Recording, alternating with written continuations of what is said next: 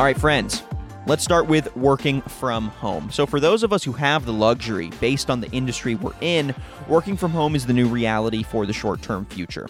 It's definitely my reality. Working on content, digital content, mostly journalism, all of this can be done from the confines of a home for the most part. Interviewing people over Skype, getting on the phones, doing remote broadcasts, doing shows like this with my home gear. All of this was very doable for me and for my industry. It's not the same for all, and we'll get into those distinctions. But for people that can work at home, this is an opportunity to find new ways to focus and motivate yourself throughout the workday. And I think as team leaders or as business owners, this can be an opportunity to refocus some key parts of day-to-day work life and strategize them around this digital reality that we're now in and having to interface digitally, but then also looking long-term. How can we use this time to grow and improve as a company? So here are some of the pros that come with working from home if you have that capacity, and why they should be important to keep in mind as a business owner or as a team leader or just as a professional employee. Working from home is going to present an opportunity to restructure communication. What's great is that there are already tools in place to make working from home a seamless reality. That includes things like Asana, Slack, Teams, Office 365, all things that I've used either in previous workplaces or in my current workplace here at MarketScale. And in the office, they're already useful. When you step out of the office and you have to interface digitally, these tools are absolutely necessary. And so using this time to create new standards for communication. Okay, we're going to touch base every XYZ number of hours. We're going to communicate and brainstorm about this thing daily. Let's set up a virtual Zoom meeting or even a Microsoft Teams call, a Skype call, to go over these critically important pieces of content or strategies for our clients, right? All these things can happen virtually, but when you create that rigid structure of we're going to check in with each other, we're going to be here to help each other, we're going to communicate even socially over things like Teams and Slack. When you reset the standards for how that's going to work in a remote workplace, I think it can create a better sense of how communication plays into your business model and your strategy moving forward. Another thing that's incredibly beneficial about working from home is the reality of flexible hours. This is especially helpful when abrupt work from home life coincides with things like kids staying from home, a partner or a spouse staying from home. And a pandemic especially creates some unforeseen scheduling challenges, having to go to the doctor, pick up groceries at strange times to try to avoid crowds, dealing with the kids, having to take kids to and from, I'm not sure, a family's place, a friend's place, taking care and checking in on vulnerable family members. All that stuff creates weird wedges in a daily work schedule. So working from home can encourage flexible hours, and I think they should be encouraged and built in because it re-empowers workers and it gives people a feeling like, okay, I have a little more control over my work life. We're in a crazy time. I've got some things I've got to do. If my company, my team, my supervisor understands that and allows it, I'm going to be more productive working when I can work. It might not work for every company, but I think flexible hours are something that are incredibly positive about this shift to work from home.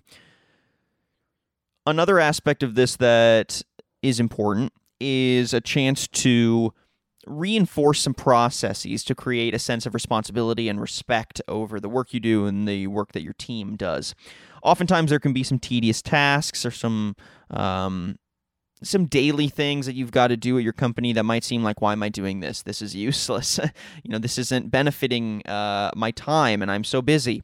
Those things actually are, or they can be No, I'm not saying they always are, but they can be incredibly important. And this is a time as a team leader, as a company, as a team, to look at some of those processes and say, okay, this is why we've been doing this, and this is why it's so incredibly critical to keep doing it during this digitally,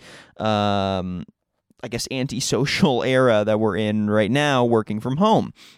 So those processes might include some kind of daily email. They might include pinging a client a certain amount of times every day. It might include putting out a certain number of content pieces every day on social media or on our website or blog or podcast or videos, whatever it might be.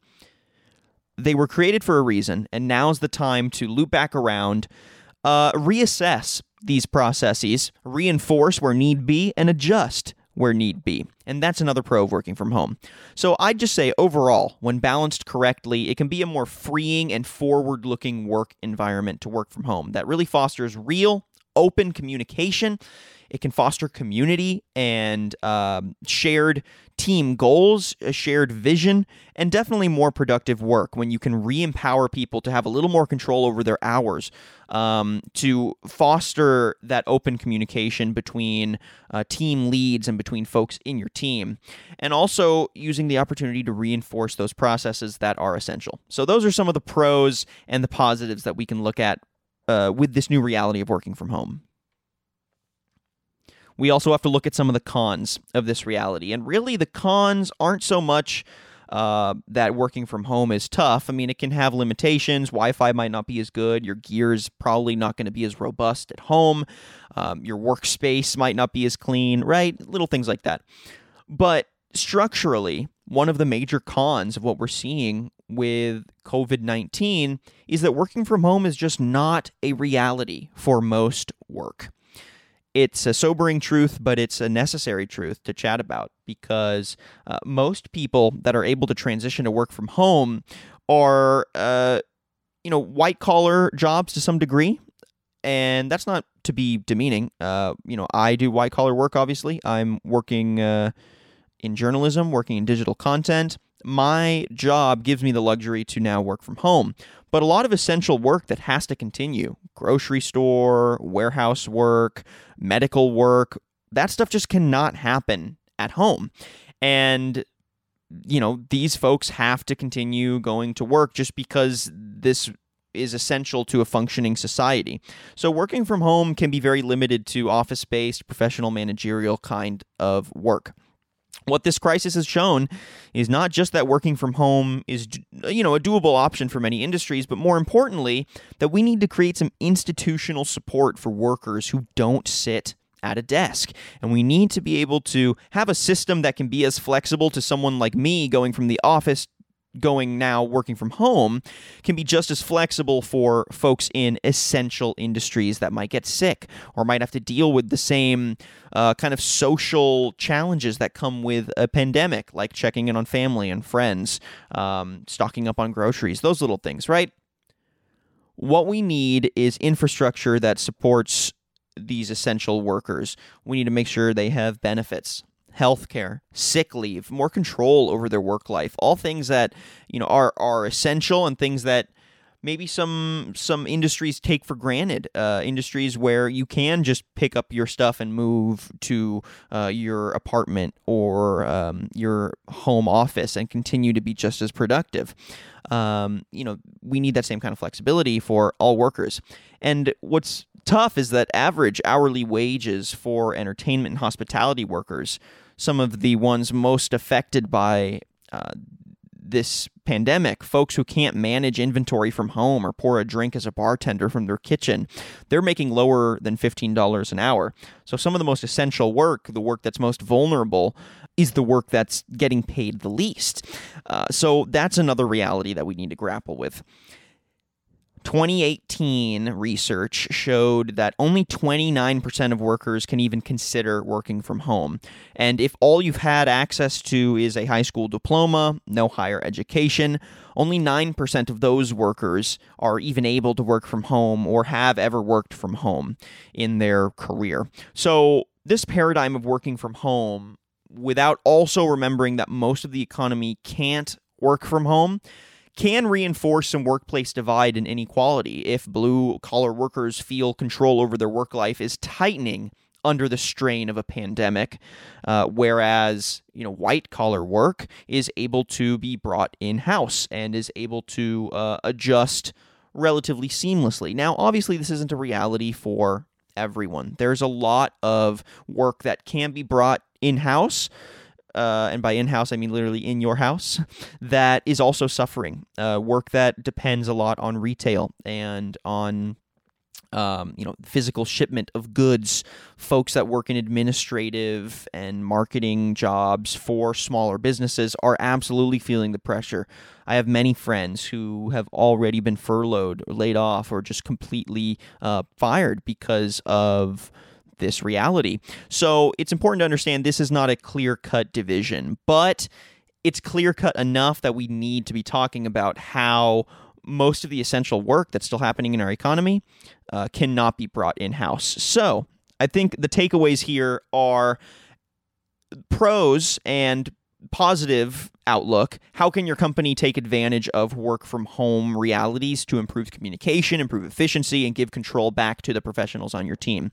And also, as just people in our working society, we need to make sure that as much of Office America moves indoors, it's important we remember that the work we deem essential during this pandemic doesn't have the luxury to work from home. So I challenge everyone to think about how they value that work and what systems are in place to value those workers, and what can we do to support different sides of our industry that may not have the luxury of taking their laptop home and working from the home office. This was a snippet from Business Casual with Daniel Litwin and Tyler Kern, your B2B morning radio show. Tune in Wednesdays and Fridays at 9 a.m. Central on the Simple Radio app or marketscale.com/industries.